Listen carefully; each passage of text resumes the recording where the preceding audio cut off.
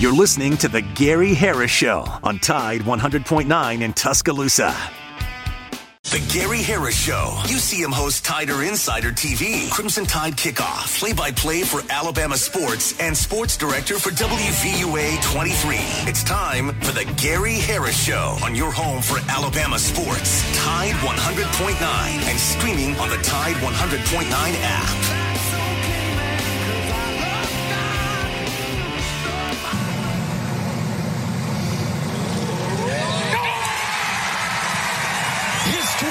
Desert.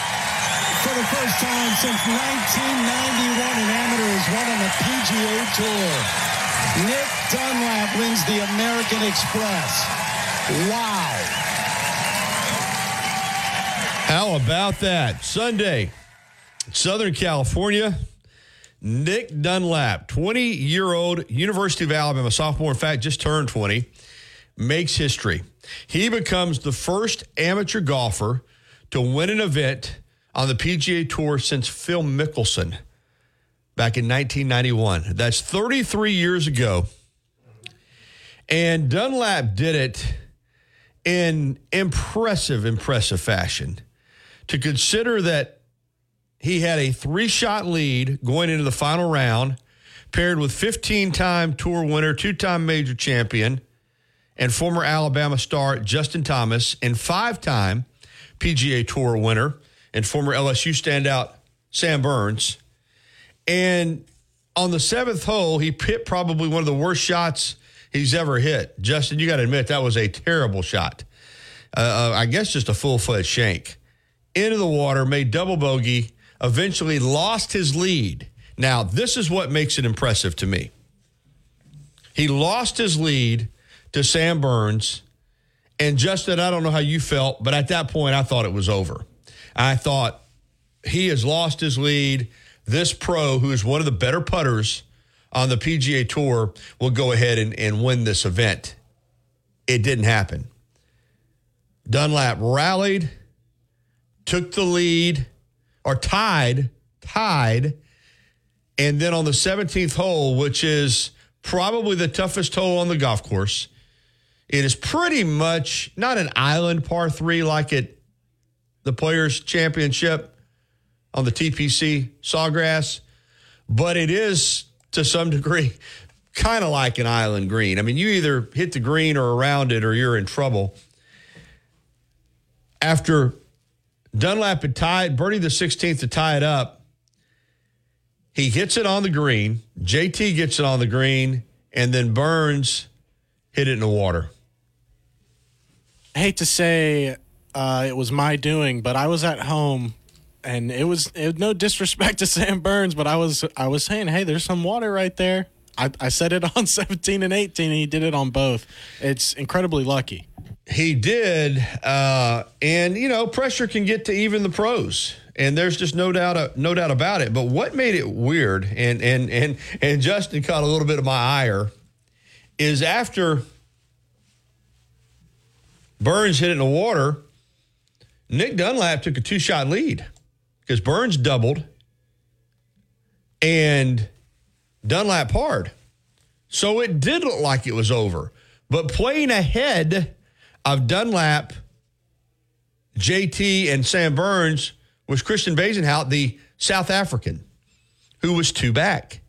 18 is another very difficult hole. But Bezuidenhout, while Dunlap is getting ready to tee off and teeing off on the 18th, makes a birdie, Justin. And all of a sudden, he's just 1 back. So that 2-shot cushion that you felt like Dunlap would have, this makes the victory even more impressive, is suddenly gone. Well, there's no scoreboard. So at some point, Dunlap had to find out, but he didn't know initially. So he hits what I guess you could consider the safe shot. Like you said, you can't go in the water left. You just can't. So he hits it over in the mounds to the right, pretty much the same place that Bezuidenhout had hit it. But Bezuidenhout makes that birdie, and then the second shot for Dunlap, and now he wasn't the only one. I mean, that's part of playing pro golf. As good as these guys are, these crowds help out. Dunlap hit a shot that was way right, but it got into the crowd, made contact with someone on the ground, got hit down the hole into the little collection area.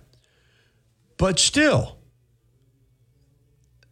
and I know they're saying, well, a tour pro will get this up 8 out of 10 times. Well, first of all, Dunlap's not a pro. Secondly, he's playing with the greatest pressure that you can play with. That was not an easy. So at that point, when I'm getting all these texts, I'm like texting people back. As soon as Bezuidenhout made the birdie, I'm like, whoa, this thing's not over. Slow your roll. And nobody meant it like that, but I'm just very superstitious. But I was so impressed with it up and down. In fact, I thought the chip he hit was going to stop about a foot or two. And it had a little momentum. So it goes past nearly 6 feet. Now, Justin, 6 feet putt, or 5 feet 9 inches, whatever it was exactly, but nearly 6 feet. Those are not gimmies. In fact, for people like us, you had to. It's the opposite of a gimme. Yeah, like those are tons of pressure. In fact, there are no gimmies for me. I mean, we might play gimmies occasionally, but let me tell you something. The pressure's on. I'll miss a 3-footer with the best of them. But then to have to stand up there, knowing that you got a chance to make history, and roll that 6-footer in, and I mean, it is center cup. It was never a doubt. Wow. Just wow. And I know there's tons of football, but we had to open with that this morning. So, all right, Justin, let me go ahead and do the housekeeping, then we'll get back on Nick Dunlap, and we'll run it all down. This is the Gary Harris Show on Tide 100.9 FM, 1230 AM WTBC. I'm your host, Gary Harris. Justin Jones is right there on the other side of the glass, manning the controls, taking your phone calls on the First and Main Condominiums hotline at 205-342, and yes, 9904, 205-342-9904. And yes, we want to hear from you. Tons to talk about. What a weekend. A lot going on with Alabama football, Alabama basketball, women's basketball, gymnastics, and, of course, the PGA Tour with Nick Dunlap. And we're going to dive full speed into Nick Dunlap all throughout the program, particularly in the second hour with Casey Smith on golf at 10:30. Before we do anything else, though, I need to let you know this hour of the Gary Harris Show being brought to you, as always, by Alabama Credit Union, the help you need from the people you trust. Schedule and complete a interview and get a meeting with an ACU financial coach. How about that? Do it in January and receive $25. Schedule a meeting now. Find out more at alabamacu.com, alabamacu.com. Help out yourself, help out your finances, and get a $25 bonus if you schedule a meeting with an ACU financial coach in the month of January. Alabama Credit Union, loans for real life. Some rules and restrictions do apply. See if you're eligible for membership. Then join today and feel good about your money. And put a little extra change in your pocket. All right, 9:30, Rod New York, TiderInsider.com, Tider Insider TV, plenty of Alabama football to talk about. 10:30, Casey Smith on golf. All the ins and outs of what happened with Nick Dunlap. And I know Wimp and Barry were discussing it this morning, too. Let me just go ahead and say, Justin, that I do expect Nick Dunlap to turn pro now. And well, he's going to turn pro after his season at Alabama anyway. But I don't think he'll play this season for Alabama. That's just my opinion. And I think J.C. will be good with that. Listen, does it change Alabama's golf team? Absolutely. Does Alabama go from one of the favorites to win the national championship to just a good team if he goes pro? Sure. But there are extenuating circumstances in life. And this is about as extenuating as it gets. I mean, you just won a PGA Tour event. Now, listen. He doesn't get the $1.5 million, first of all. That goes to Bezuidenhout, and then right on through JT and the other third-place finisher gets second-place money and all that. They don't get the FedEx points, but they do get the money.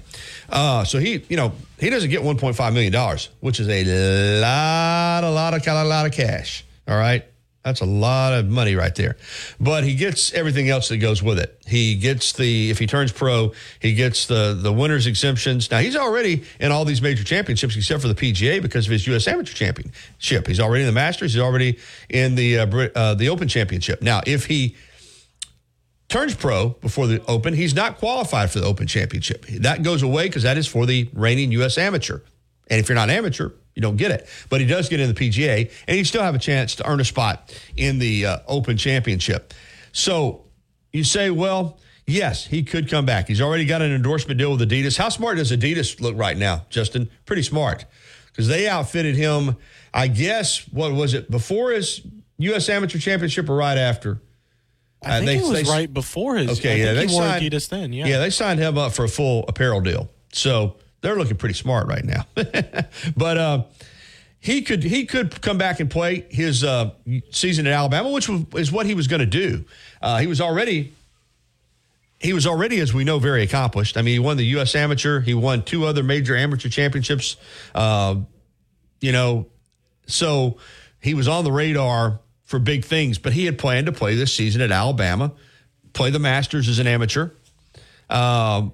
probably play the U.S. Open as an amateur, and maybe even play the Open Championship as an amateur, and then turn pro.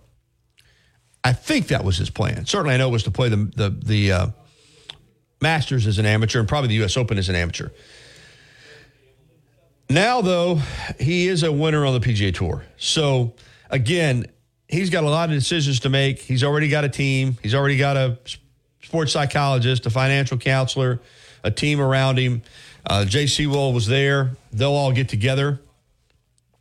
But my guess is that, and he's going to play this week out at Torrey Pines. So, Justin, it's not beyond the realm of possibility that he could go ahead and turn pro this week, because and we'll get into the whole, I know Barry feels strongly that, he should get the money, amateur should, but I don't. There's got to, I know there are no rules left in college football, but there are rules in golf. There are rules. As an amateur, and he knows this, and if you play as an amateur, you don't qualify for the money. That's just the way it is. You turn professional, you qualify for the money. I don't think you should get the money. Well, and you're right, Gary, and simply it's the PGA Tour in professional golf, out of all of the professional sports leagues, define amateur the best. They sure do. They draw the line the best. They sure do, and he knew that going in. So, I don't think he should get the money. He's not asking for the money. The only people that seem to be upset that he's not getting the money are people like us that do these kind of shows. I mean, he's perfectly cool with the system the way it is. And listen, he's going to make plenty of money. Already is making plenty of money. He'll make even more now. But to play another tournament now as an amateur when you're a PGA Tour winner, because let's be clear on this too. As I said, he gets all of the perks of a PGA Tour winner, including being a PGA Tour winner. And what I mean by that is he is already a PGA Tour winner, even though he won it as an amateur. There are a lot of guys out there been playing 10 years and never won a PGA Tour event. He's already done that. No, he doesn't get the $1.5 million, but he got in on a sponsor's exemption that was given to him. He was the only amateur in the field. And so I know everywhere else in sports now, we just want to give everybody a barrel full of cash. And we want to just say, oh, you know what, let's just give them plenty of money. But like Justin just said, and he's right, that's the beauty of golf. Golf lays out its amateur rules so everybody knows. And NIL at a university has nothing to do with the rules of golf. In other words, he can get all the NIL money he wants.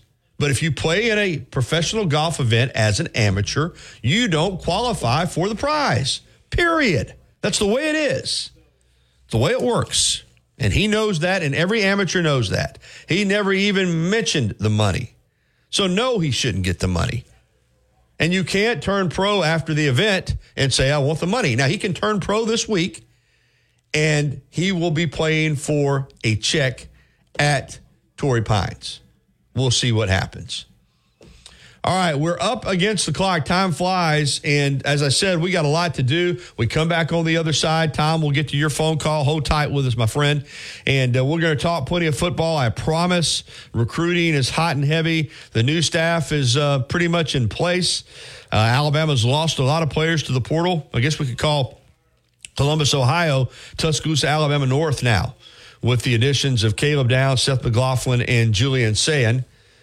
We'll discuss all of that, and we'll discuss this Nick Dunlap story because this is a huge story.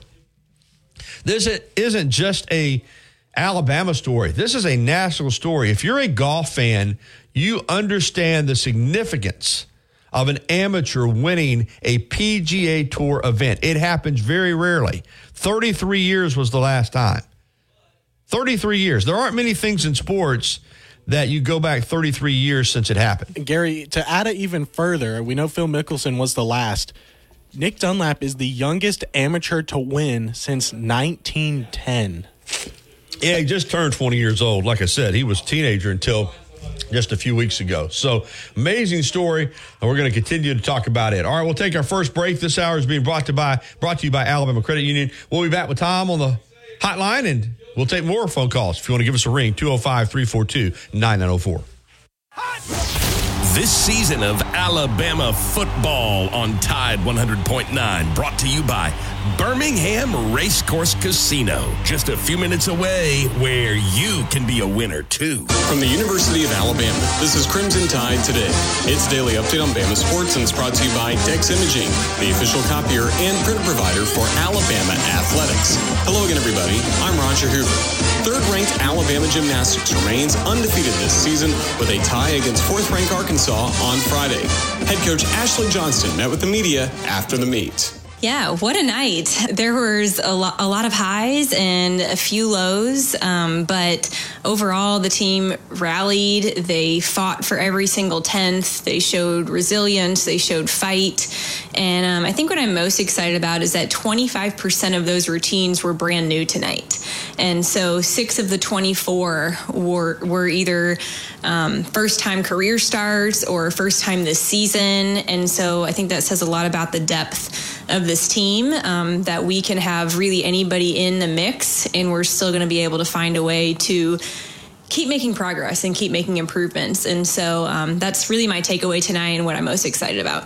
I'll have more in a moment. You know, in today's world, companies are looking for business partners, other companies they can depend on to help make their business successful. At the Crimson Tide Sports Network, we have found that partner in Dex Imaging. So when it comes to office solutions and a partner you can depend on, give Dex Imaging a call. For more information, go to DexImaging.com. Dex Imaging, the official copier and printer provider of Alabama Athletics.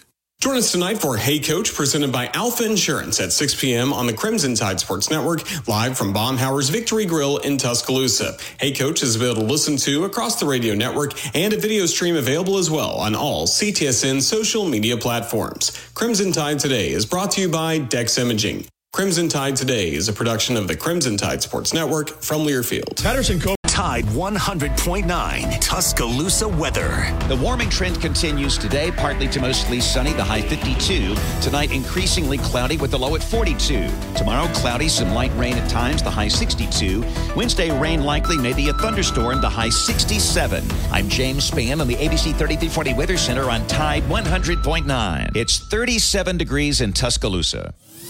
You see him on WVUA 23 covering sports and on Tider Insider TV on Tuesday nights. Don't miss a minute of the Gary Harris Show. Weekdays from 9 to 11 on Tide 100.9. All right, 9:22. Welcome back into the Gary Harris Show. Another quick thought on Nick Dunlap turning pro is he already has an endorsement deal, apparel deal with Adidas, which they look pretty smart now, signing him up last year.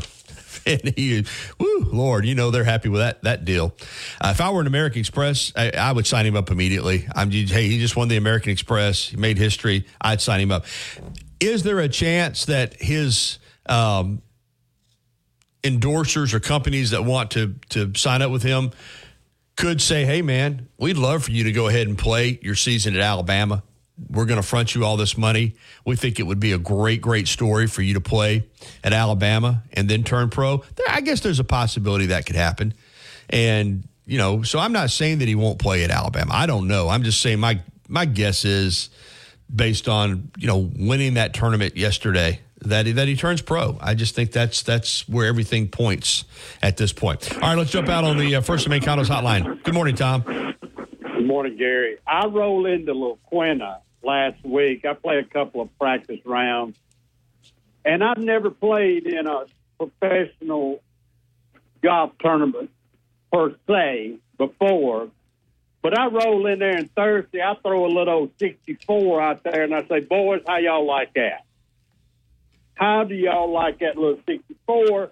I just threw up on the leaderboard. And then I proceed, therefore, on 2 to win the tournament and my first rattle out of the box. How huge is that?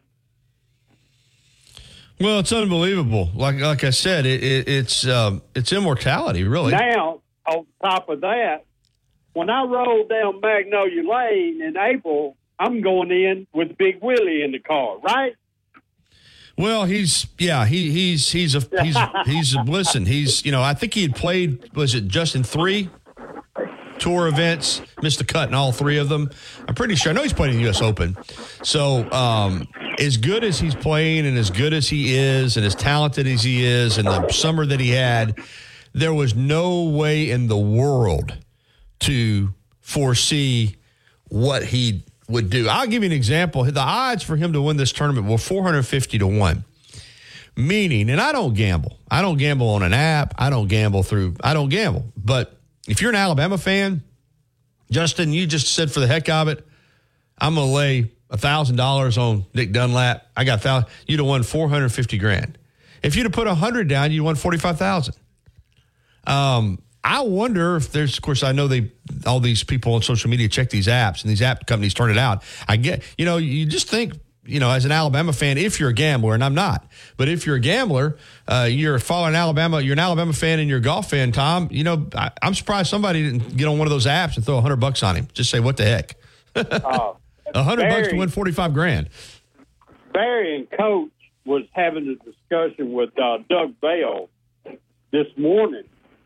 And Doug brought up the fact that the agent for Nick is the same agent as Bryson.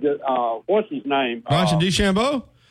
Yeah, is he really the same agent that he's got? Oh Lord! And live. And then they speculated a little bit. They kept talking about the relationship that agent has with the Live guys. And so they speculated a little further, and they said, Doug, Barry asked Doug, said, what do you think that Liv is thinking about with Nick? And they came to a figure, and this is all speculative now. Don't get me wrong, it's all speculation. But they said that Liv could maybe offer him $100 million to leave college and start playing on their tour. And I agree with them. You know what? Those opportunities don't come along every day, to say the least. And but when is Casey coming on today? Yeah, he's coming on at 10:30, and they don't come along. Well, but I'm going to tell you this. Again, if they offer him $100 million deal and he takes it, nobody's going to blame him. But at the same time, he can make a lot of money on the PGA Tour too, and he can play for real championships. And just like yesterday, he can play for history. I don't think you can do that on Live. I don't think you can. If you're a footnote when you win a Live tournament. I mean, even the Live guys, for them to really make any national headlines, they have to win. They have to win a major championship, because nobody remembers who wins any of these Live events. So he's 20 years old. He's got a future ahead of him, making a lot of money. You just take the money grab right off the bat, or do you say I want to play real golf and win real championships? I don't know. Yeah, well, I don't either, but I get your point, and it's a valid point about the prestige of the majors and the tournaments on the PGA versus Live. But Casey says that a merger is imminent, and you could never blame Nick. If that's the case, if you believe that's going to be the case, that you're going to have world ranking no matter which tour you play on, if you're Nick, you take that money and you secure your No, if you're Nick, you take that money. We don't know what Nick's going to do. You're saying you're thinking through Tom's eyes. If I'm Nick, I'll take it. But we don't know how Nick thinks. Nick may have an endorsement deal with somebody for millions of dollars. He may have another endorsement, and he may want to play the PGA Tour, regardless of whether there's going to be a pending merger or not. And we don't know that for sure. I mean, we'll have to see. And what will the merger look like? There may still be split events. So I understand what you're saying, Tom, but you're not. We're not Nick Dunlap. He may look at, he's 20 years old. 20-year-old young men look at things a lot differently than I'm 59 and you're in your 60s. So I'm not disagreeing with what you're saying, but when you say if you're Nick Dunlap, you take it. No, you can't, because you're not Nick Dunlap, and I'm not either. But the fact of the matter is, I was so thrilled that he and JT were together yesterday, and I'm thrilled, about the prospects of the Masters Bama being represented at the Masters this year, and how much fun that'll be to keep up with it. Oh, it's going to be great. It's going to be awesome, Tom. It's going to be unbelievable. But hey, look, when Casey comes on at 10:30, would you ask him what he thinks about what the value of somebody like Nick would be to live to sign? Yeah, Don't you I think will. that's interesting to speculate and talk about? Yeah, I will definitely. I'm going to ask him all those questions. I really, really am, Tom. Okay, great. All right, Tom, thank Thanks, you. Gary. All right, 9:30, we'll get to the break. We'll come back.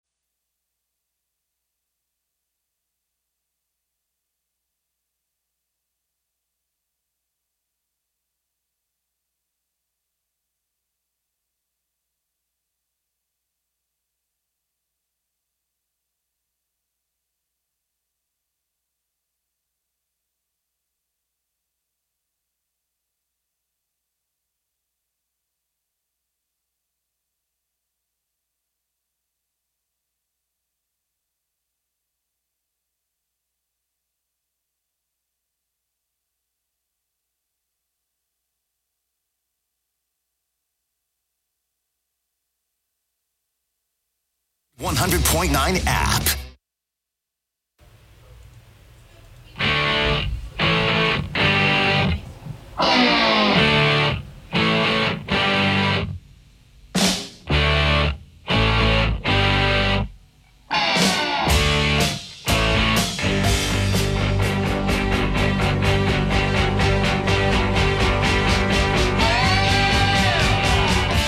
All right, 9:33, 27 minutes in front of the hour of 10 o'clock. Welcome back into the Gary Harris Show on Tide 100.9 FM, 1230 AM WTBC. I'm Gary Harris. Justin Jones is manning the controls, and we're going to jump out on the First and Main Condominiums hotline and welcome in Mr. Tider Insider Rodney Orr. Good morning, Rodney.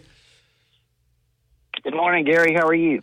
Doing well. We're about to jump into football here in just a second, but we've been talking a lot of golf this morning, and I know you got a lot of golfers on your board, and I'm sure this is not the norm, but I'm sure there's quite a bit of golf talk yesterday afternoon on TiderInsider.com of what Nick Dunlap was doing. Yeah, no, there really was. I mean, there's still some discussion about it right now. I mean, there's still a lot of discussion about that on TiderInsider.com, but it's mixed in with some other things, obviously, as well. A lot of things going on with football and recruiting and all of those things. So, but yeah, it's gotten its fair share of discussion. Yeah, because he made history, and that is impressive. All right, let's get to the football though, because there is a lot going on, and and to be honest with you, right, it's hard to keep up with it. I mean, it's hard to keep up with who's going into the portal, who's asking out of their national letters of intent, who's coming in. I mean, it was a whirlwind weekend as far as news on that front. So just pick us up, if you will, Rod, first with just the players that are coming into Alabama. Well, right now, obviously, they had some guys that visited this weekend, and a few of those University of Washington transfers that we kind of expected. We even said late last week that our sources were telling us that keep a close eye on three in particular. I mean, obviously Austin Mack, made that decision. The quarterback who was a freshman at Washington this last season. He's only 17 years old. He skipped his senior year to enter Washington last season. So 6'6", 230 pounds. I mean, this guy's really big, got a tremendous arm, a lot of tools. Again, he's really, really young. He just turned 17 in June. So not even 18 years old. And then a couple of the transfers, Parker Brailsford, who is a center, maybe the best center in the country, certainly one of the top centers in the country, was second team All Pac-12 last season. He's transferring in. Guy that I actually spoke to an offensive lineman around the SEC and asked about him, saying, look, the guy's 6'2", he's listed about 280, 275, 280. Isn't he a little small? He said, no, not really. Not especially for, the kind of system that they run. And he talked about his arm length, being an extreme advantage for him, that he has extremely long arms and that, he could be really effective in the SEC with what they do, and how smart he is, intelligent. He does the things that, really good centers can do. And then also Jeremy Bernard, the wide receiver, who we posted last week to keep an eye on this guy. We're told that there's a good chance he may commit to Alabama on his visit this weekend. Again, he did a really nice job there at Washington last year, 34 catches, 400-something yards, couple of touchdowns rushing. He was a punt return guy, had over 700 yards all-purpose. He was a guy, Gary, that when you look at, they had 3 receivers that were in front of him, but all 3 of those guys are projected as, top 50 picks, I think. So, you look at him, he was probably going to be their number 1 guy this year. He's got good size. He's 6'1". He's 205 pounds. He's really explosive. So that's a big pickup, because I think when you look at this and you're bringing in these Washington players, I think it's good in terms of they can kind of set the tone in some of those rooms now. The quarterback room with Mack, and the offensive line room with Brailsford, with the wide receiver room. They know what to expect. They know what this system is. So I think that they can really actually help current Alabama players, in some ways, in terms of getting accustomed and used and acclimated to, this new coaching staff. So thought all of those are big, and I still think that there's a chance Noah Carter could make a decision very, very quickly. He's got signed with Washington. He's a outside linebacker / athlete, wide receiver. He's a really, really talented guy out of Peoria, Arizona. He's about 6'3", 215, 220, incredible athlete, Gary, just fantastic. He got out of his letter of intent to Washington that he had signed in December. And then also a lot of people are asking about Jabbar Muhammad, the cornerback, who is really highly regarded. And certainly, I think when you look at Alabama's cornerback situation, he's a guy that you really want. He has to be a priority, and I think he really is. Texas is in there very hard. Texas is confident right now. He's supposed to visit Oregon next weekend. He was in Tuscaloosa this past weekend. So, we'll see what happens with him, but I would consider him a top priority.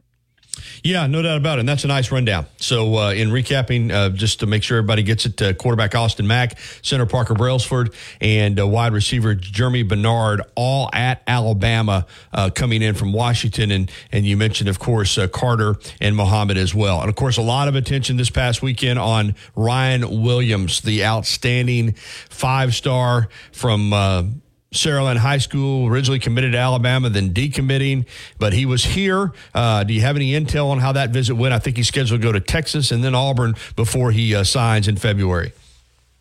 Yeah, well, I think pretty much from the moment he got here, the positive vibes were coming out, I think that there was a good, strong feeling about the way things were going. He had an opportunity to meet with Austin Mack, and they could be a duo. They could be a real passing duo at some point. You just don't know. But so I think everything went extremely well.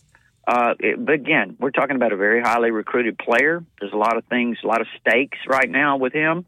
And I think that obviously he's going to Texas. He's going to visit there, expected to visit there, and his teammate, the quarterback, KJ Lacey, who was in Tuscaloosa this weekend as well. Again, KJ's only a junior; he'll be a senior next year. But I think they're gonna join each other there in Austin on that visit, and then also probably together that last weekend at Auburn. I really don't rule out anything right now. Been through a lot of these recruiting processes with highly recruited players. Until he makes that announcement on February the 9th. I don't think anyone should rest easy, but I do think that right now it sounds very positive.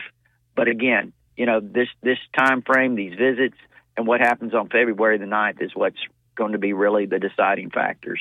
Yeah, no doubt about it. All right, Rodney, we're trying to settle in a little bit. We're not really, but the coaching staff is, and still no official announcements on the coaching staff, but we all know who's here and who's working. Of course, Alabama has taken some portal hits. I mean, you look at Ohio State alone. They've taken Seth McLaughlin, Caleb Downs, and Julian Sayin. I want to ask you specifically about Sayin, and I know, obviously, you bring in Austin Mack, but were you surprised or caught off guard at all when Julian Sayin went into the portal? Well, I think when you brought in Austin Mack, there was indication that there could be some turnover in the quarterback room. It's to me, if I'm Julian Sayin and they bring in a young quarterback that they've had for a year that's only going to be a freshman this year because he actually was redshirted last year at Washington, and I say, hey, this is their guy. He's the one they recruited. He's the one that's gone through their system for a year. Obviously, they're extremely high on him. All you have to do is Google Kalen DeBoer and Ryan Grubb's comments on him back in December, and you see there's some glowing comments. And I'm not just talking about just your typical talk. I'm talking about real glowing comments. And so if I'm Julian saying, and I see that. I mean, it's certainly not something that I would say. I would say that it's something that would catch my attention. Now I don't know if it had anything to do with his decision. There's some people that tell me, he was already having second thoughts. That he was having second thoughts even before, Saban officially stepped down. And I think what happens now, where we are in this recruiting process and the way things are with the transfer portal, is I'm sure that opposing coaches were putting him on alert, saying, look, Saban could step down at any time, because behind the scenes, that was really the buzz. Don't be surprised if he steps down at any point now.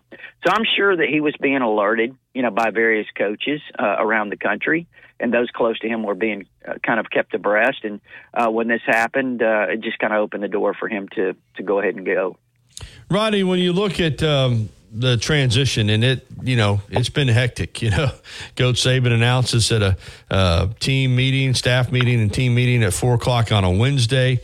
Caleb DeBoer is flying in on a Friday night. There's a press conference on Saturday, and he hasn't stopped since then. Just covering it like you do and talking with people. How do you feel it's going? Do you feel? We knew Alabama was going to take some hits in the portal, regardless of who they brought in, and you knew there was going to be a lot of piling on by some media members and rival fan bases. But overall, do you get a good vibe out of what's happening with Kalen DeBoer and this staff over at Alabama? Mm-hmm. Yeah, so far so good. I think anytime you have a transition, you mentioned kind of attacks, or it kind of opens the door. In a transition, you're vulnerable to a lot of those things, a lot of negativity, a lot of your, as DeBoer himself said, we live in a competitive world, and these things, when these opportunities arise, that your competitors are going to use those as opportunities for themselves. And then I think even in the media, you've seen some of that. So you have to really be careful what you listen to and kind of observe what's going on for yourself and make those judgments. And based on what I see, and I've been through a lot of these transitions just like you have, we've seen them up close and personal. I think it's how does the coach manage it? How does he respond to it? And does he respond to it in a positive way? And all of these things. And what I see is a guy that came in and immediately got a staff together. It takes time to do these things. I know what fans, they want to see things instantaneously, but it takes time to do this. It takes time. I think the way they've done it, the speed at which they've done it has been pretty incredible, actually. So right now, based on what I've seen, I think it's been given the fact that it was one of the greatest transitions of all time I've seen in college football, I think it's gone fairly smoothly.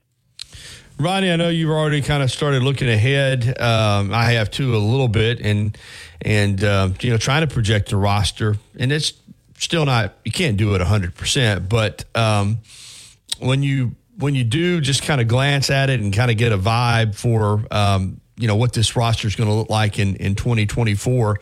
How do you feel about that? Do you think that this roster is going to be strong enough to compete for the SEC championship?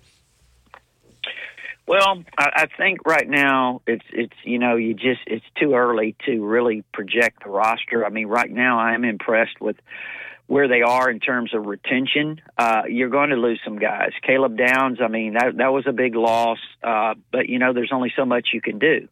Other than that, you've had a few other guys that you could go down the list that you say, hey, we'd have liked to have kept Isaiah Baum. We'd have liked to have kept Amari Niblack.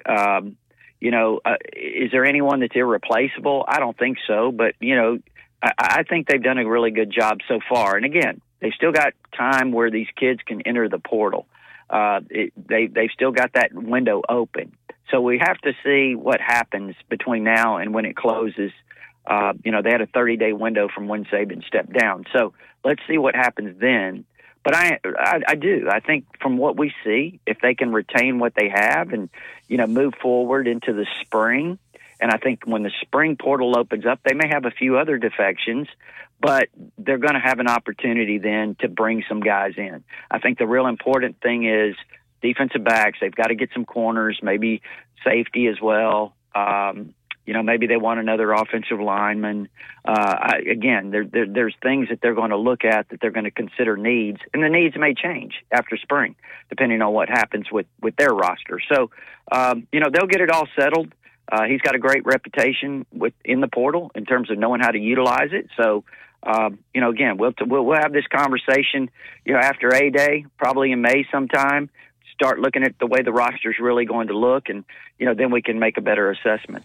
Ron Neora with us from TiderInsider.com, Tider Insider TV. What's your opinion on the staff that Coach DeBoer is putting together?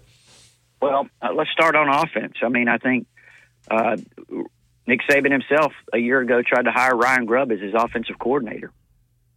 So that tells me something right there.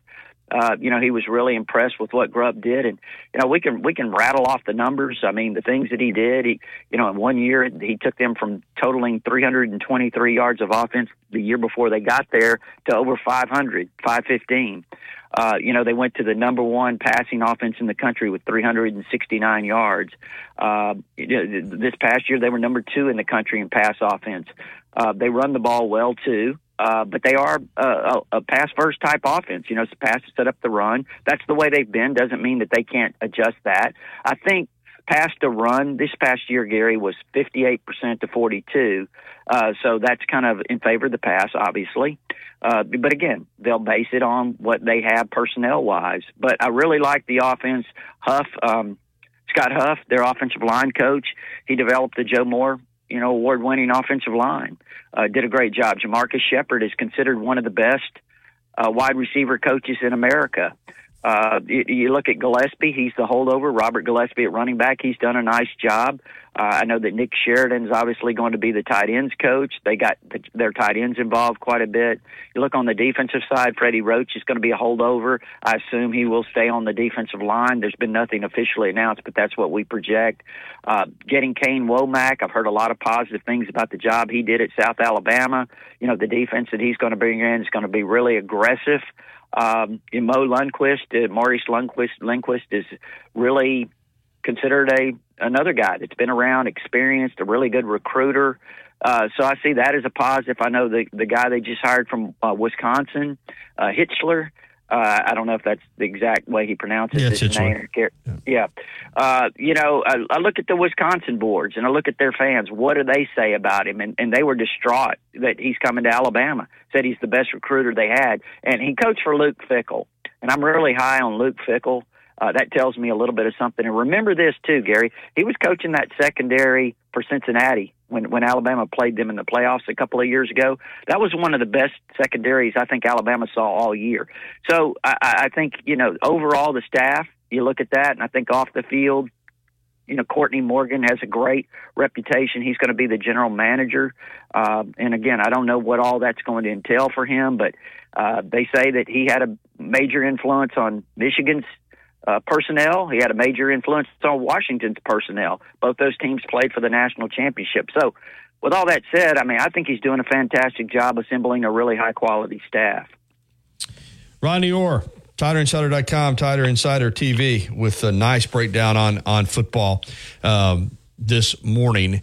And we've covered recruiting, we've covered the staff, we've covered most angles of this. One final question, though, in regards to football. Nick Saban and Miss Terry are down in Jupiter, Florida right now, but he's going to be back. He's going to have an office in the stadium. So I do want to ask you in regards to Nick Saban's role. I don't think he's going to be interfering. I don't think that's who he is, but I think he'll be there, as he said, and Coach DeBoer has already said he'll lean on him. He'll be there if needed. How do you envision Nick Saban's role going forward? Yeah, I really don't know 100%. I'm sure he'll do things that will, he'll certainly have some observations in terms of the program overall. I don't think it's like personnel or what they should be running or anything like that. I don't think he has any desire to do that. I'm talking about, is there some observations or suggestions that he has with NIL and how you might be able to, better that? There's been a lot of discussion about Alabama's NIL. Maybe he's, has some suggestions and can be helpful in that way. Maybe he can, now again, I have no idea if he would like to fundraise for NIL or not, but, certainly if he makes a phone call and asks people to donate, I think that would be very influential.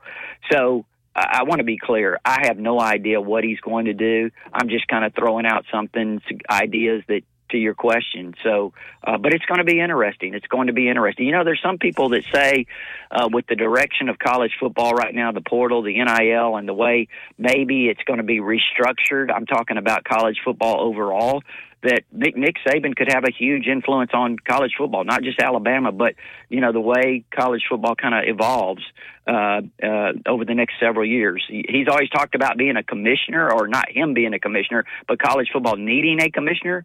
Maybe he's that guy. I mean, I'm just throwing that out there. I couldn't imagine anyone that would be more equipped and better for the job.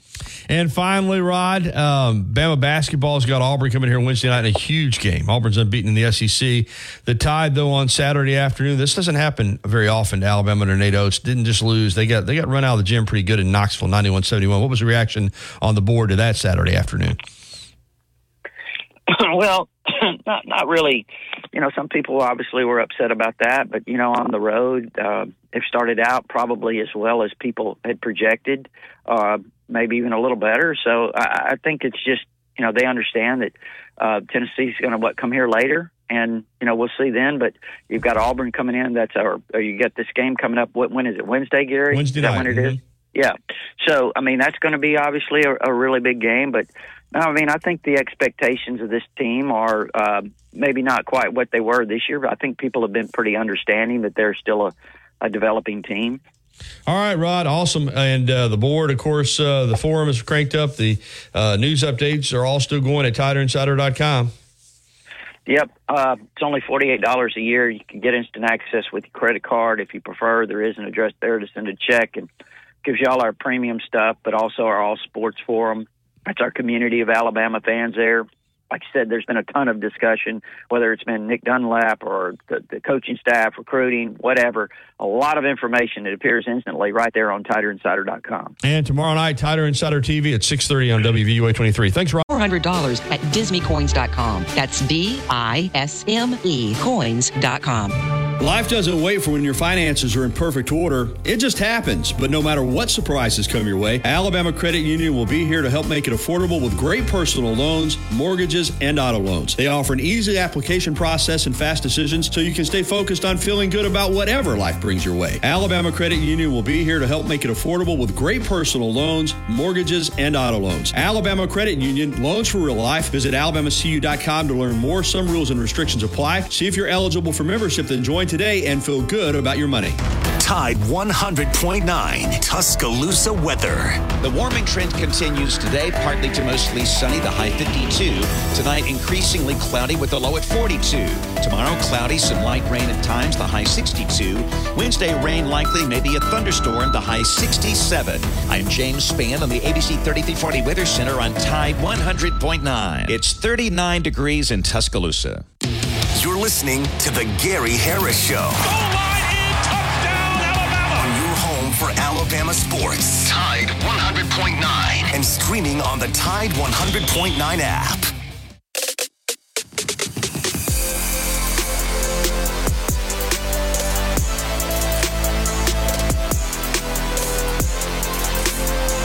All right, 9:56, and that's going to wrap up hour number one. It's been brought to you by Alabama Credit Union. Member-owned and not-for-profit. It's just a better way of banking. Alabama Credit Union, loans for real life. Hour number two is coming up. More Nick Dunlap discussion. Casey Smith on golf at 10:30. We're going to hear Nick Dunlap post-round conversation interview with the Golf Channel from yesterday. Just an amazing story. Also, more Alabama football and basketball, and more of your phone calls on the Krispy Kreme Donuts hotline in the second hour, 205-342-9904. So keep it dialed in right here to Tide 100.9 FM, 1230 AM WTBC. Don't forget about the app, Tide 109 app, and also you can hear us at Tide109.com. Another hour is on the way. Pearl River Resort Silver Star Convention Center. On sale now at PearlRiverResort.com. For mature audiences.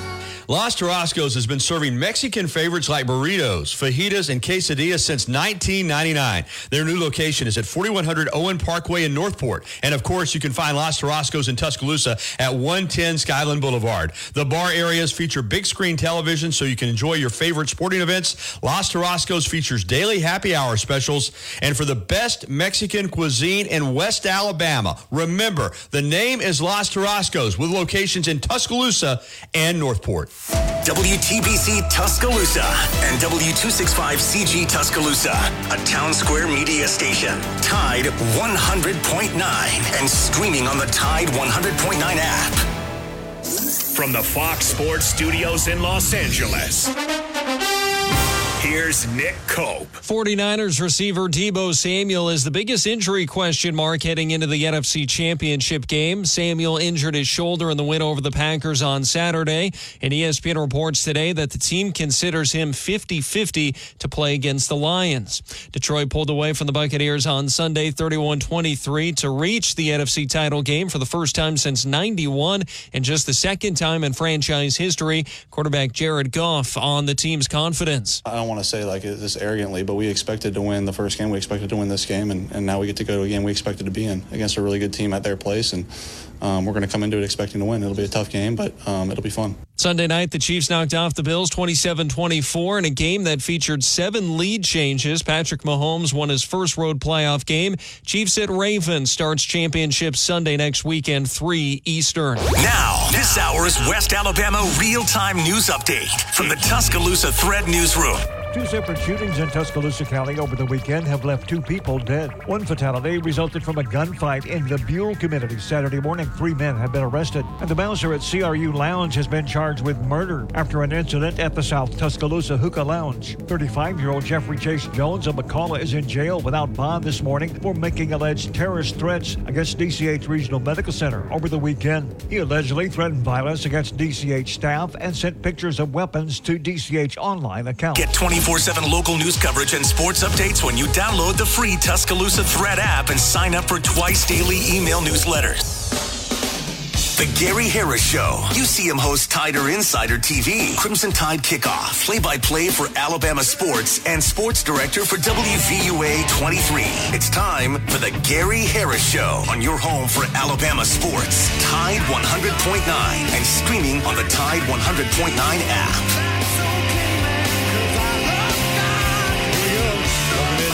Second hour of the Gary Harris Show for this Monday, January 22nd, 2024. I'm your host, Gary Harris.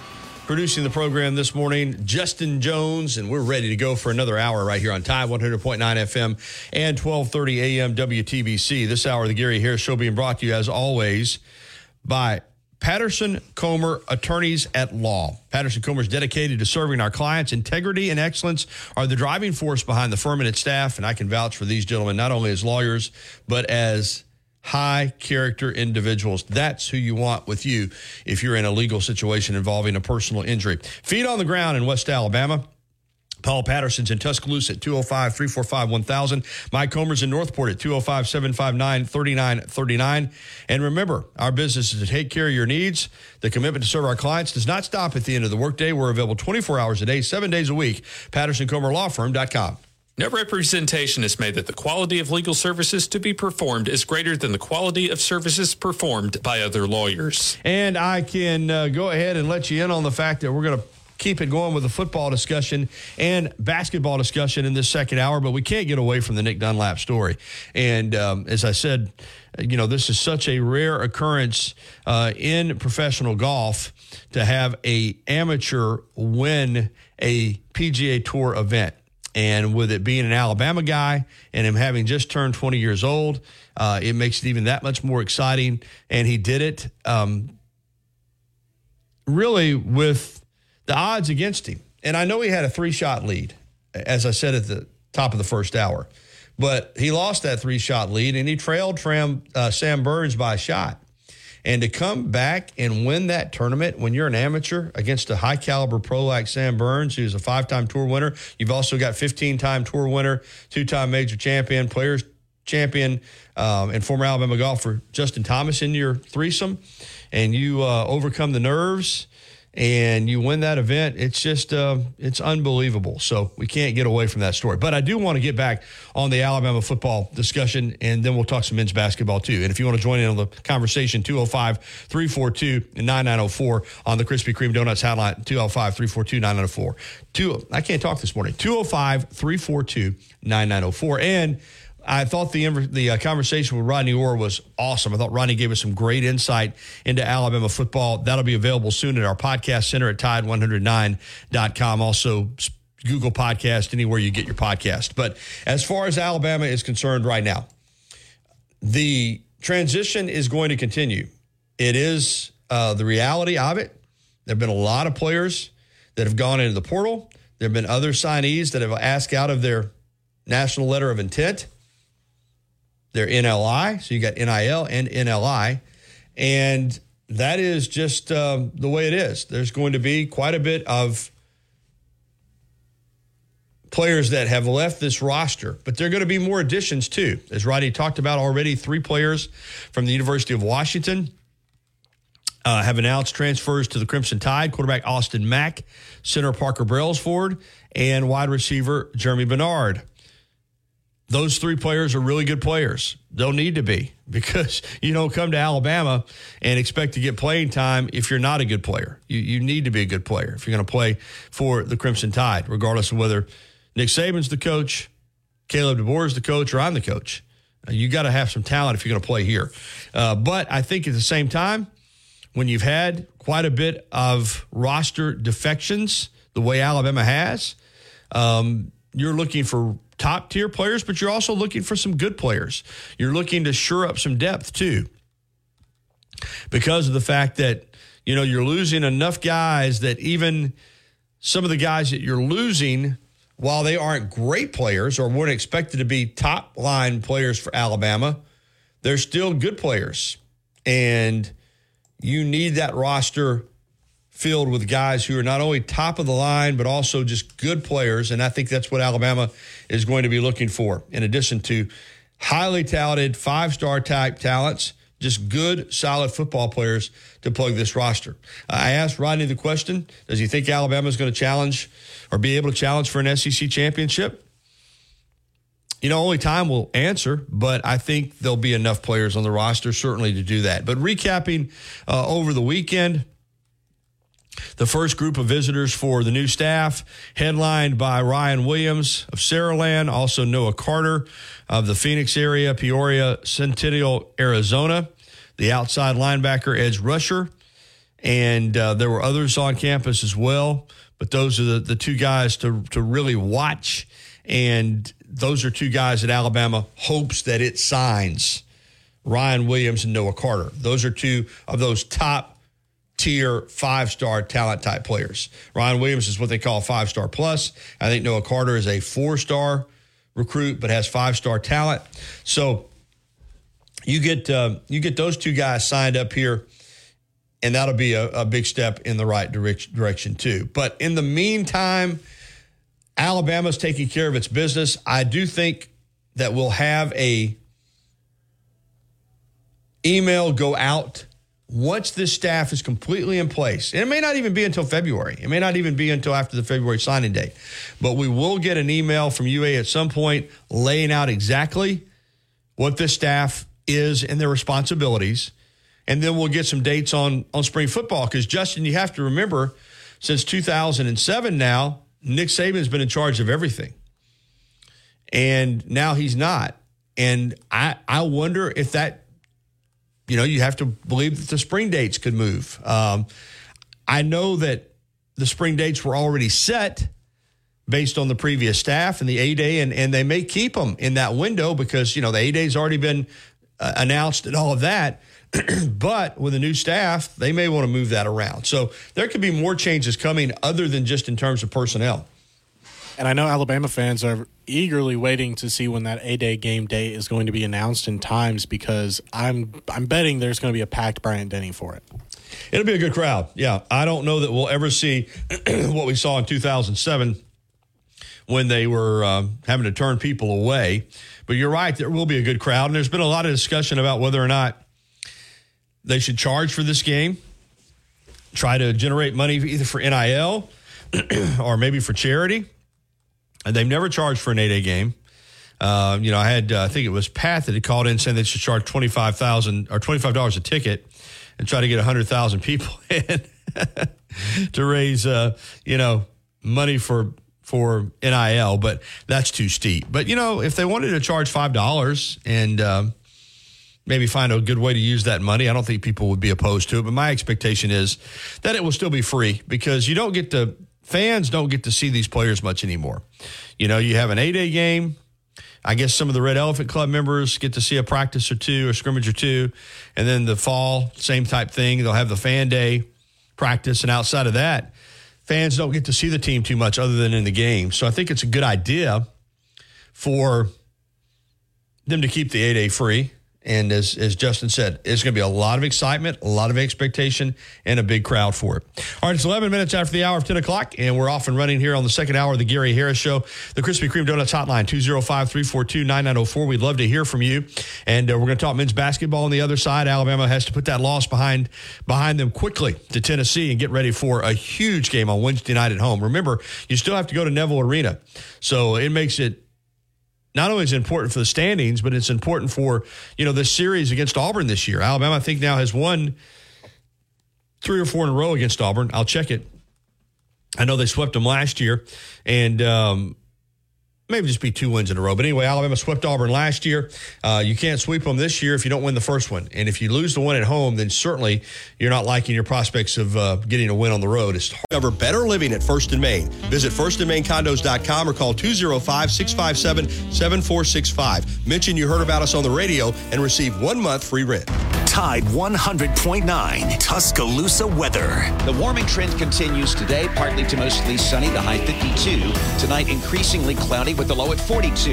Tomorrow, cloudy, some light rain at times, the high 62. Wednesday, rain likely, maybe a thunderstorm, the high 67. I'm James Spann on the ABC 3340 Weather Center on Tide 100.9. It's 39 degrees in Tuscaloosa. Tide 100.9. For more coverage of Alabama football, visit us at Tide100.9.com or download the free Tide 100.9 app. The Crimson Tide will not be denied.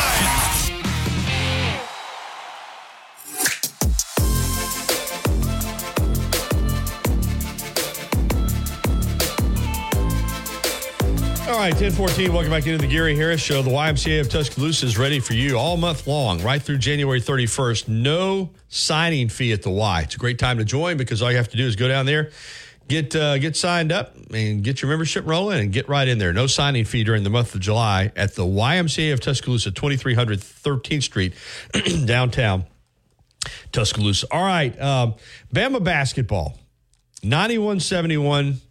On Saturday in Knoxville, and the score is representative of the game. It was a beatdown. Tennessee dominated Alabama. Alabama 13 first-half turnovers. I think, 22 for the game. And, got outplayed, got out-physicaled, got outworked. I thought got out-hustled, just got it laid to them. And they know the way around it. And Nate Oates acknowledged that after the game. And, it doesn't happen very often to Alabama, very, very rare. But he also acknowledged something that is a fact. It's one game. And whether you lose it by 20 or lose it by 2, it counts as a loss. And Alabama lost up there last year and went on to win the SEC championship. And I'm not saying this team's going to win the SEC championship. I don't think they are. But they're still 4-1 in the league. And I had said, man, if you could get off to a 4-1 start with these first 5 games, it'd be awesome. Well, they did. They went 4-0 and then lost to Tennessee on Saturday. The key now is I think there were 3 teams in this conference that are above the other 11 teams. Tennessee, Kentucky, and Auburn. And Alabama's good. But I don't put Alabama in that tier. That's my opinion. They beat Auburn on Wednesday night and beat Tennessee the next time they play them, beat Kentucky, then, they can earn their way into that tier. But I said this, Justin, and you'll remember this, and the listeners will remember it too. I said back after that non-conference schedule, which was brutally tough, But Alabama lost 5 games against Ohio State, against Clemson, against Purdue, against Creighton, against Arizona. What did I say? I said the same issues that Alabama had in December, they're going to have in January, February, March, because you're not going to rework the roster. The roster's the roster. Alabama's good. Alabama's going to win a lot of games. They're going to beat a lot of people in this league. And, of course, that's the case for anybody. When you play the really good teams, obviously, you get exposed. They're harder to beat than the teams that aren't really good. But for Alabama, we saw it again Saturday, man. I don't know that they just have the physicality and the muscle to play the type of teams like Tennessee, like the teams that they lost to in the non-conference, like they're going to see Wednesday night with Broome and Cardwell and those guys. You can want to play hard, you can want to play tough, you can want to play physical, but you can't change who you are. And I don't know that Alabama has the size, and I'm not talking about height. They've got good height. Wagee, Nelson, Pringle, all, 6'9", 6'10", 6'11" type guys. I don't know that they have the good old muscle, the size to hold the spot down on the block. And I think they get pushed around a little bit. I think they get out physical. And that's something now in the next couple of days, they're going to have to try to figure out a good plan for Auburn or it'll happen again. I think a perfect example of that in the Tennessee game was, I'm forgetting the name of the Tennessee center, I believe, but the hook shot that just killed us throughout the entire game. It was seemingly unstoppable, and it makes you miss Bediako that much more. Oh, yeah. Well, the Bediako departure changed this team. You add Charles Bediako to this roster with these inside, with these perimeter players and this type of talent and shooting, you suddenly add Charles Bediako to the mix, and you are one in that top tier. That's how big his loss is. And let's be honest, too. There was no thought process when they signed Noah Clowney that he was going to be a one and done. And none at all. Now, you knew with Brandon Miller what you were getting.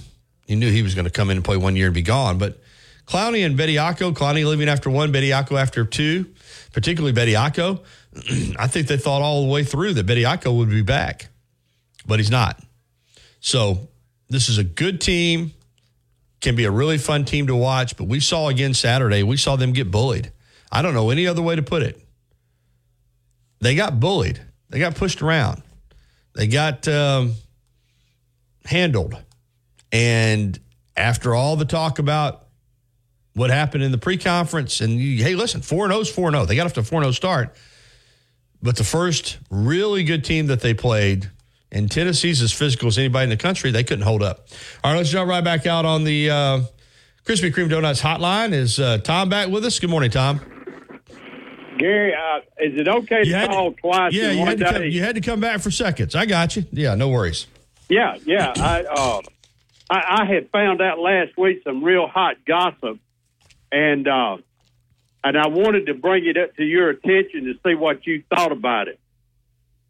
Okay.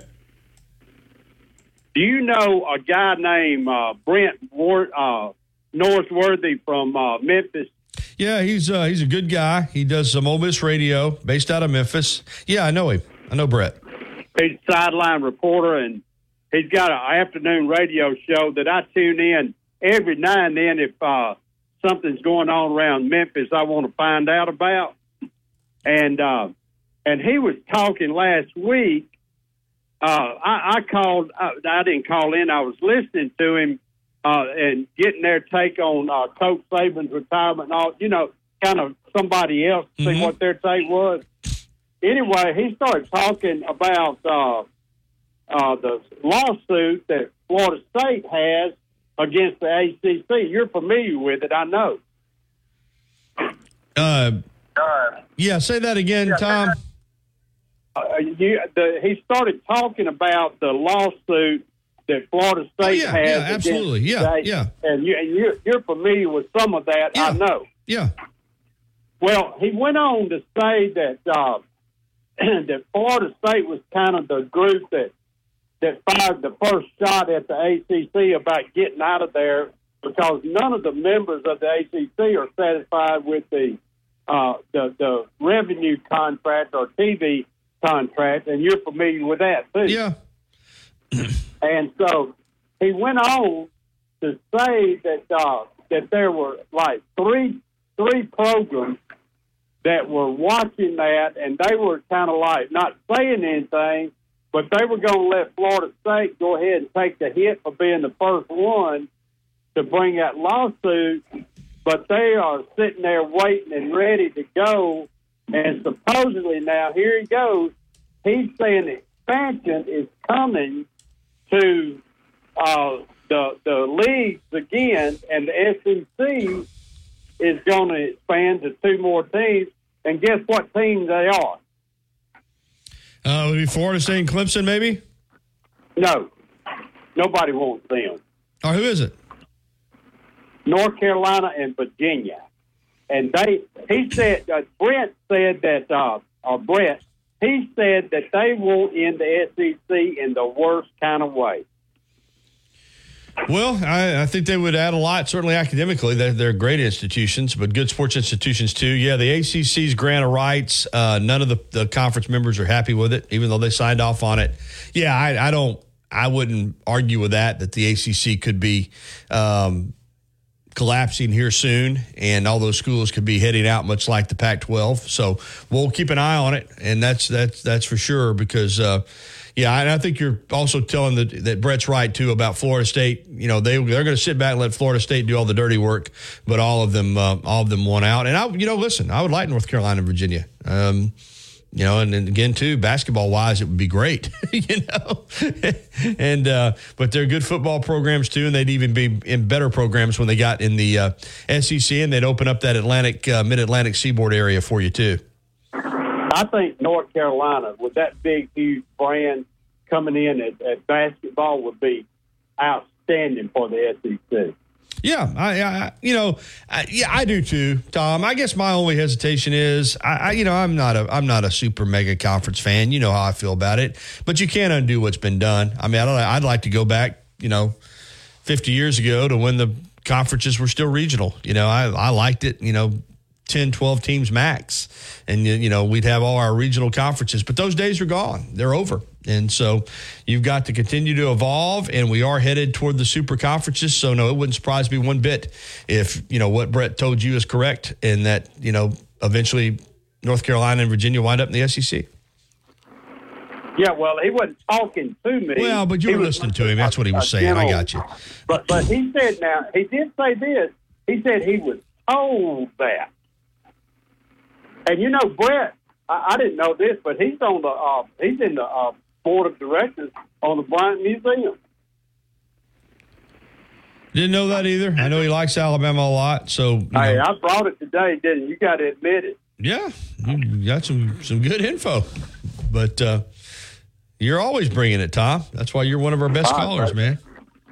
See you. Thanks. All right, let's get to Mike in Opelika here on the Krispy Kreme Donuts hotline. Good morning, Mike.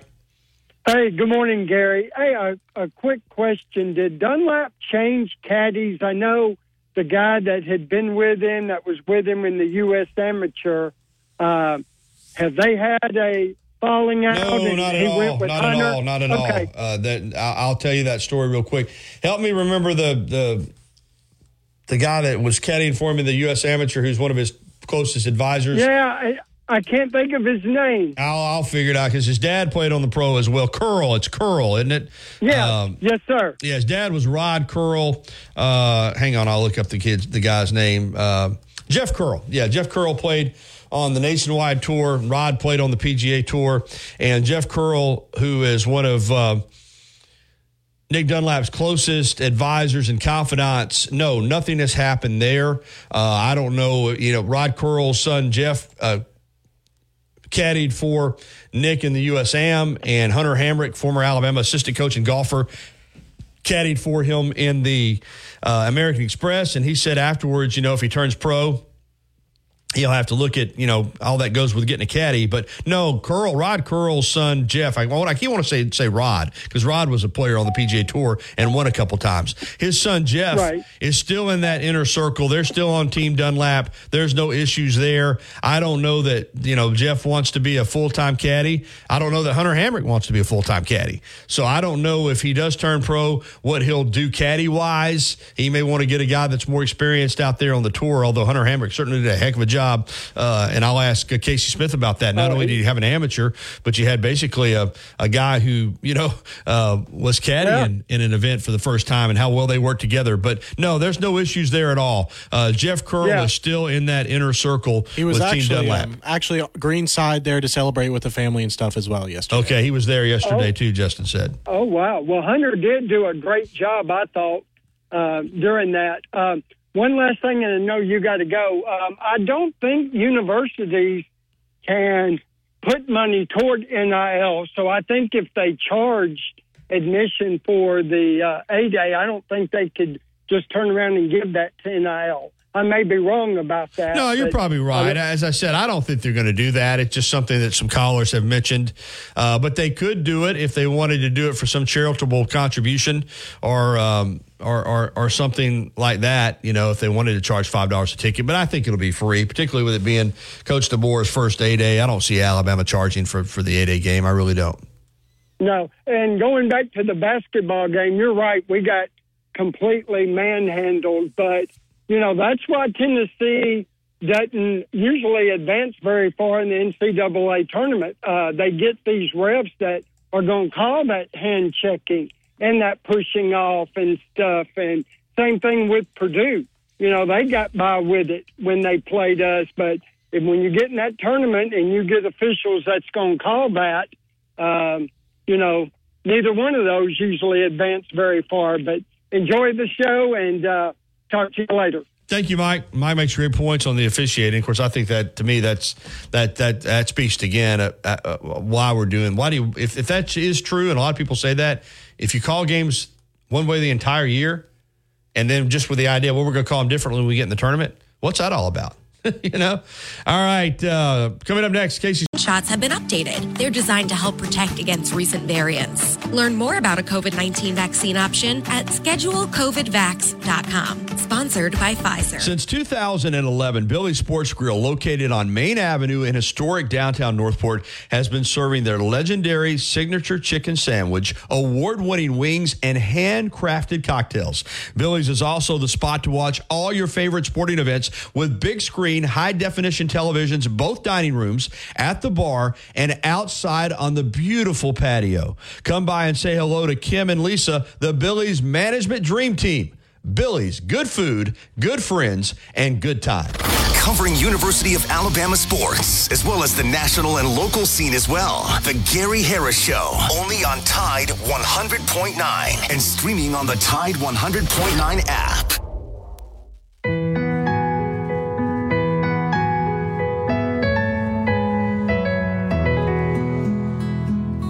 .33, Nick Dunlap was already in the Masters field as the U.S. Open champion. Now the question is, will he play it as an amateur or will he play it as a professional? Always look forward to Casey Smith on golf, but this is a morning when I've been excited about this interview since yesterday afternoon, really since Saturday even. Saturday. Yeah.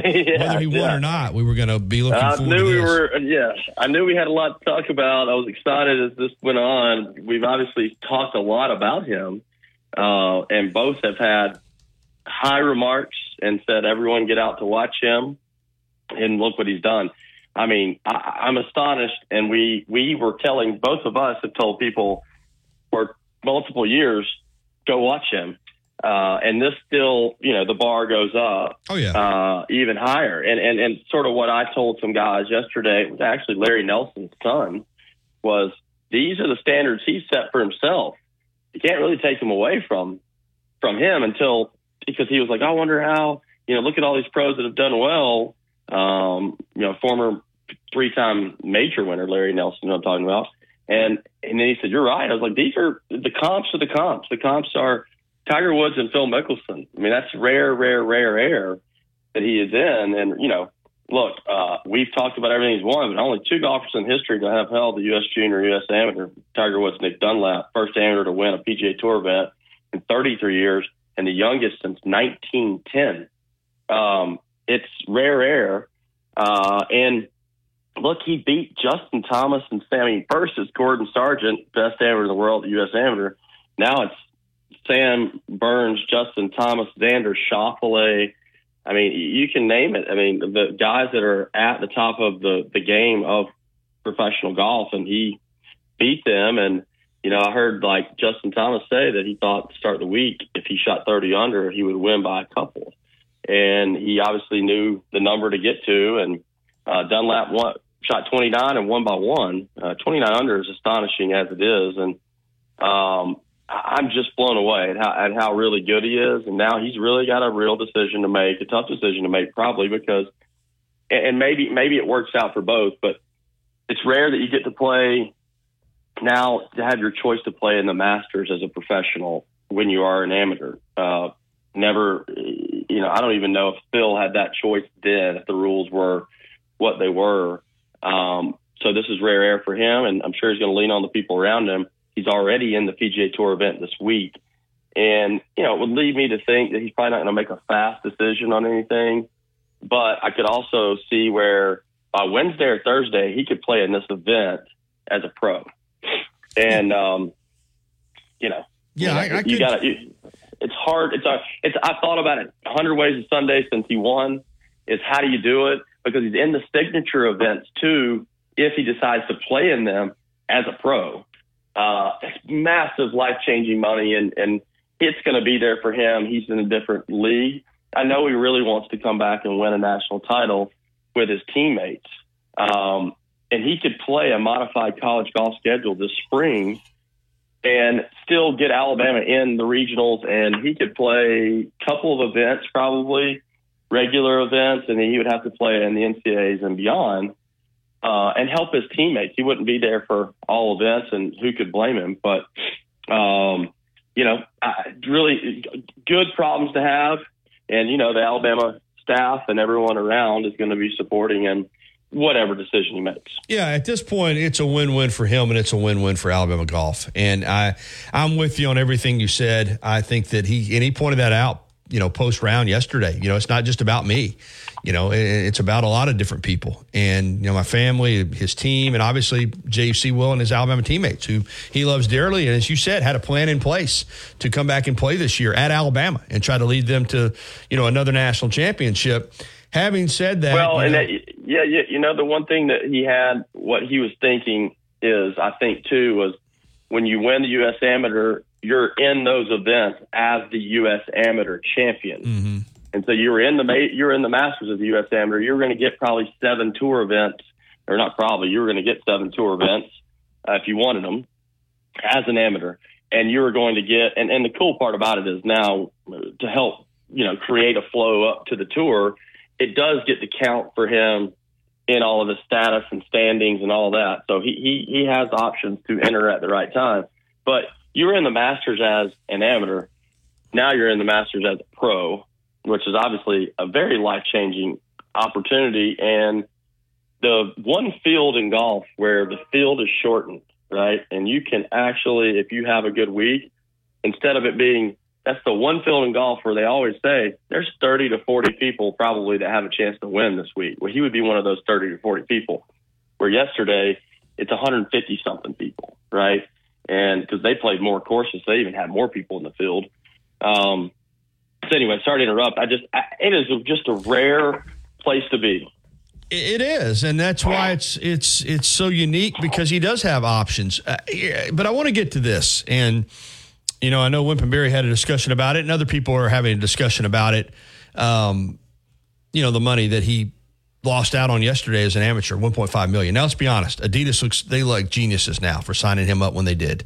American Express looks like genius for giving him a sponsor's exemption. I mean, he wasn't even going to be in the field without a sponsor's exemption, and he was the only one amateur in the field. If I'm American Express, I'm signing him right now on endorsement deals. So he could come back and play at Alabama and have plenty of NIL money, plenty of endorsement money, be making already a lot of money. But, you know, if he wins another tournament as an amateur, you can't get, that's $1.5 million yesterday. Now, I don't understand this. Well, he should get the money and they should let him turn pro. No, there got to be rules for something.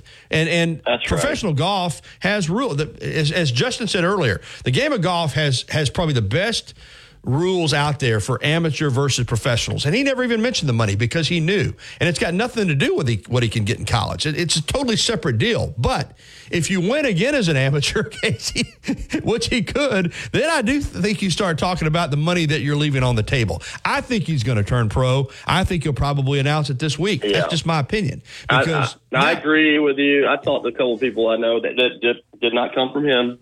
Some people that had talked to prior to. One thing, your point, you're exactly right. There's also something then teeing it up as a pro, and you're teeing it up as an amateur. You're in an amateur seat on the tour out there. You're on house money, right? Now, you still have all the things you have as your support system at home. You tee it up as a pro, you're your own boss. You're supporting other people. So you got a little different feel on that. I think he'll get enough money out of the gates and endorsement deals that he'll have the minute he turns pro. I mean, now the weird thing in NIL, they can really pay him something. He's not going to get everything that he would get as a pro. He'll have 6 or 8 endorsement deals. Just that win yesterday is worth a ton of money. So I think he knows that. Could he really make it to the end? I just don't see how you. I talked to an agent this morning. I think you have to turn pro now, unfortunately, for Alabama golf, because the Masters thing. And then these signature events. I mean, who knows what golf looks like next year with this merger? But right now, this year, he's in the signature events. They're worth so much money. And he would have to forego them before John Rahms and people like that come back. Right? He has a chance to go out there realizing, well, I'm one of the best players out here anyway right now. And I mean, mentally, he's got to be thinking, I can go win the next event, right? And I don't think any of those people scare him based on everything I've read. He loves the competition. He's been beating tour guys. Since he was 15 and 16, he won this event at his club. There's 30 tour guys out there, and he was, 15 and 16-year-old amateur 2 years in a row.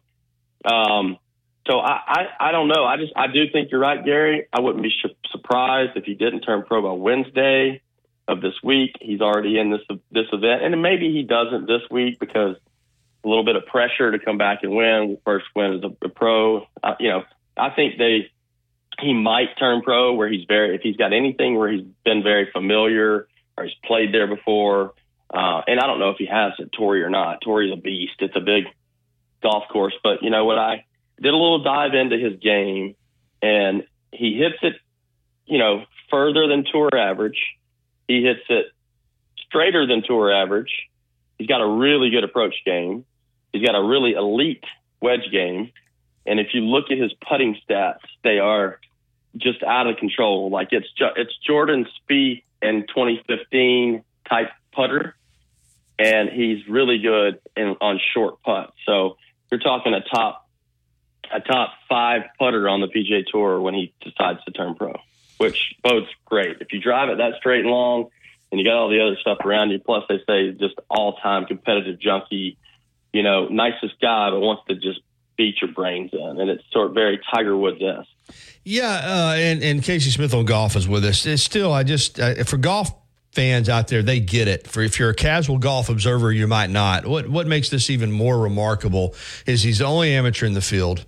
He's, got a 3-shot lead after shooting a 60 on Saturday. He's with 5-time tour winner Sam Burns, 15-time tour winner, 2-time major champion Justin Thomas. And on the seventh, he hits probably his baddest shot he's ever hit in his life. I don't know what that was. If it was a shank, if it was a double cross or whatever. But he hits it into the water, and he immediately makes double bogey. And then on the back 9, he doesn't have the lead. He's behind. And he rallies, birdieing 2 of his last 5 holes. Burns hits it in the water on 17. And not only that, but he's Hunter Hamrick, former Alabama golfer, former Alabama assistant coach. He and the caddy both, the first time ever seeing these courses. They're out there. Yeah, it's a nice story, but you're an amateur. Enjoy the week. and they win the thing, and they overcome the most incredible pressure, even on 18. I want to speak to that 18th hole, because after Burns hitting the water on 16, or on 17, I'm sorry, you're thinking, well, he's going to have a two-shot lead, but Basenhout playing ahead of him has an unbelievable birdie on 18, so that two-shot lead is a one-shot lead, and then he's playing safe. He hits it in the mounds. He misses the green right. And everybody just takes it for granted he's going to get that up and down. That was not an easy up and down under that kind of pressure. And to make a six-footer, speak to that. I mean, give Basenhout I'm going to tell you, the thing that I thought, wow, this guy is different. He makes the double. I thought, shoot, the wheels are coming off a little bit. I could sense a little bit of that coming. He birdies 8. I was like, bang, he's back. He didn't let that double bother him, right? To me, that was a little bit of a, I thought in-group sign to those guys. Mm-hmm. Those two sharks in that group, they could feel a little blood in the water. And when he made that birdie back, it was like, wow, okay, this kid's really unflappable. But I have to give JT some credit too, and I really respect what he did on 18 when they were walking up. I think he knew. Yeah, by making that comment was all world right there. He owes him a big bottle of wine on that one, because he really did, got him to relax a little bit and laugh a little bit and go, I made him think back to something funny of, I hit some people at the U.S. Open. When he talked about that the first time you smoked a competitor, meaning you hit a competitor. And I think that was really cool that he did that, because, hey, he knows, 20-year-old, I want him to win if I'm not going to win. And I just need to, just say it. It's almost like when the caddy's got to say something at the right time. And he said his caddy said something about, your mom can make this putt on 18. It's just timing of words, especially when you're 20. It's routine for him. That's what I told some friends when he shot 60. I'm like, when he gets rolling, if you watch his golf, it is routine golf. It looks like it's just straight down the middle. Target goes there, he makes the putt, and it looks like it's just one hole after the next. And man, he's unflappable. And up and down 18, given he had a little slope, he hit a perfect pitch shot. And behind that, it's slick. There's water. There's hazard. And to finish below the hole to have an uphill putt, I mean, that is just all-world type of talent. And I think everyone out there knows, we got our hands full if he turns pro, because he looks like he fits in and looks like he's a multi-year winner and looks like he's going to be a Ryder Cupper and looks like it's very Ludwig Oberg, however you want to say it. They went on tour last year. I mean, it's a different world.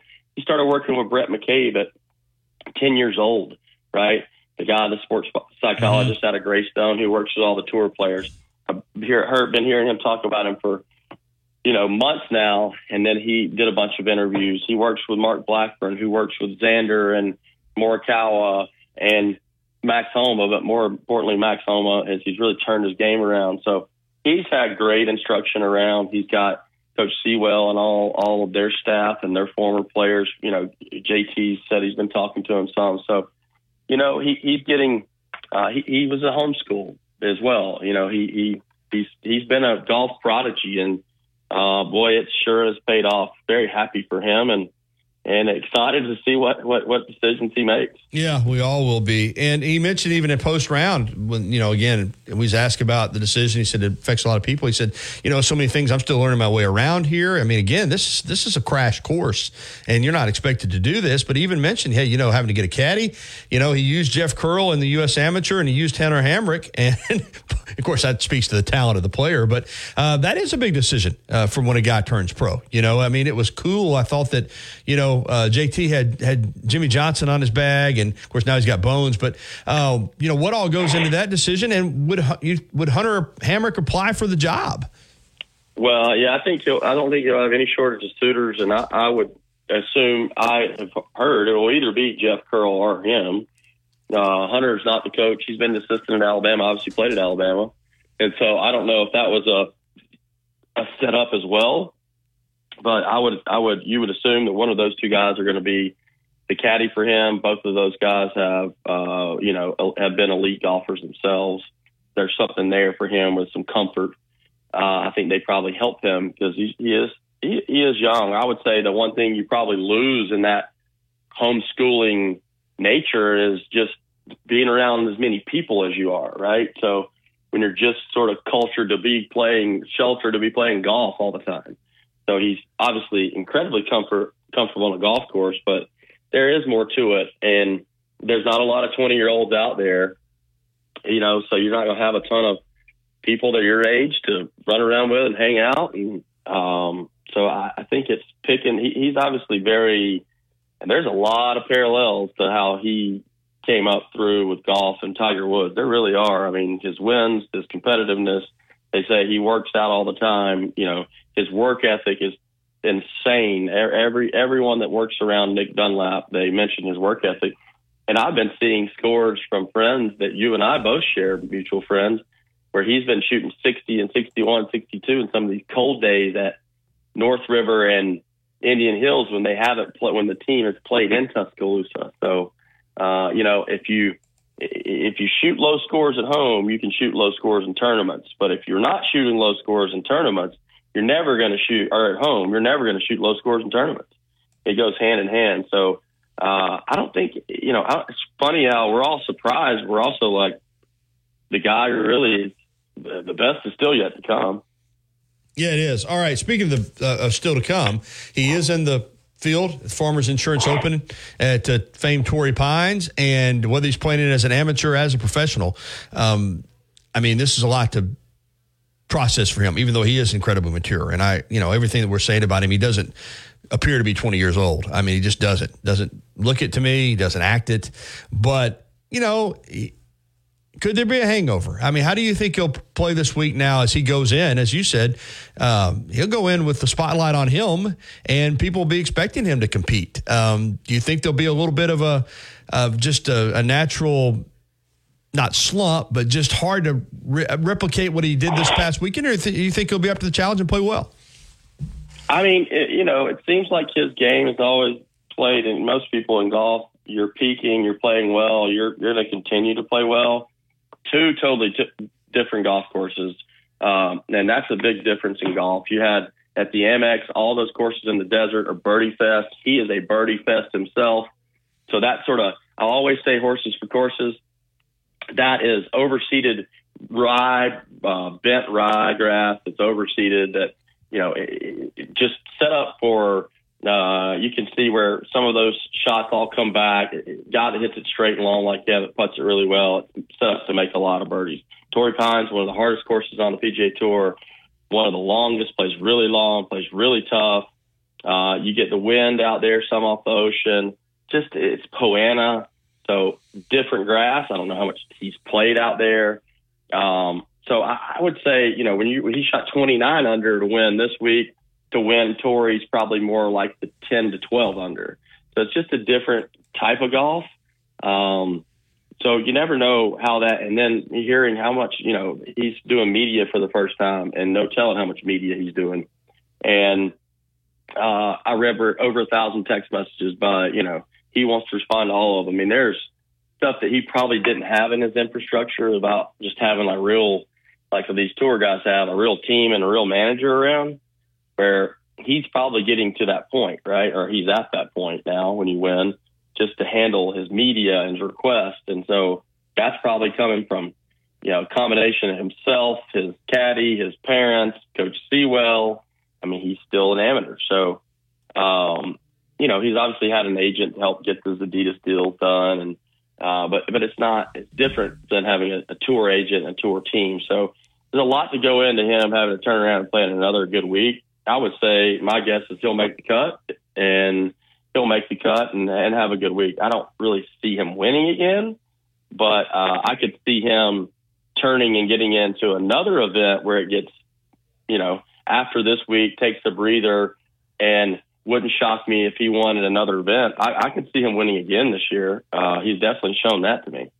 Great stuff. Really appreciate it, Casey. And wow, what a story. And incredible. Yes. Call, you'll actually talk to me. 205-800-8000. I've got this. No representation is made that the quality of legal services to be performed is greater than the quality of legal services performed by other lawyers. If you haven't already, you've got to try Tuscaloosa's unique breakfast, brunch, and lunch concept. Brick and Spoon, downtown Tuscaloosa at Timerson Square. It's fresh food with a Cajun flair featuring a full bar with build-your-own Bloody Marys and mimosas. Open daily, 7 a.m. until 2 p.m. Available for after hours and bank account. Download BetU for iOS on the App Store today. Learn more about BetU by visiting their website, betu.us. That's bet.u.us. Tuscaloosa's Old Colony Golf Course is an 18-hole championship layout designed by 1976 U.S. Open champion Jerry Pate. Director of Golf John Gray and fitting specialist Bob Montgomery are PGA certified. Mike Shivitz is the head professional and director of the Tuscaloosa Junior Golf Program. Call today to secure a tee time at the Tuscaloosa Championship Golf Course. Everyone can play.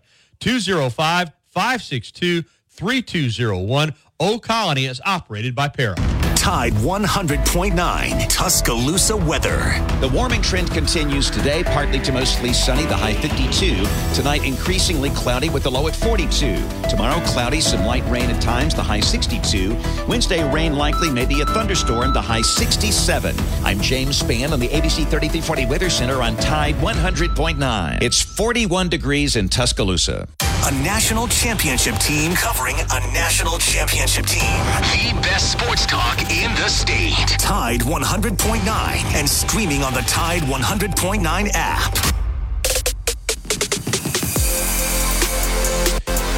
You know what they say, time flies when you're having fun. But we got time for a couple of app messages that have come in this morning, Justin. Yeah, we do. We have two right here. Hick on the app says Milroe will end up at Texas A&M after spring ball. Don't agree. They want him. Texas is home, and I think he will get lost in the mix with the new staff and scheme. No, I don't agree with that at all. What's the other one? The other one was Willie from the Western Slope up in, I'm guessing that's, it says Carbondale, but also says Colorado. I don't know. Chris Walsh has an updated article saying we are currently at 77 scholarship players. I think he was wondering if there's any update on that roster. Yeah, I think they're a little bit under right now. But I want to say this to answer that question. We'll close it out.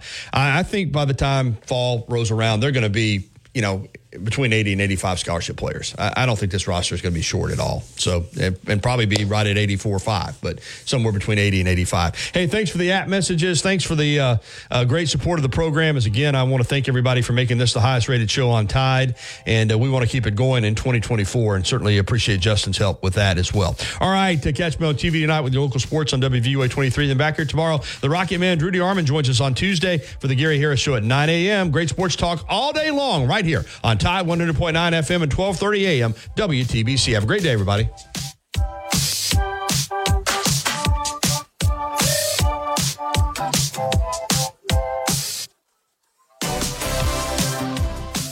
Thank you for listening to the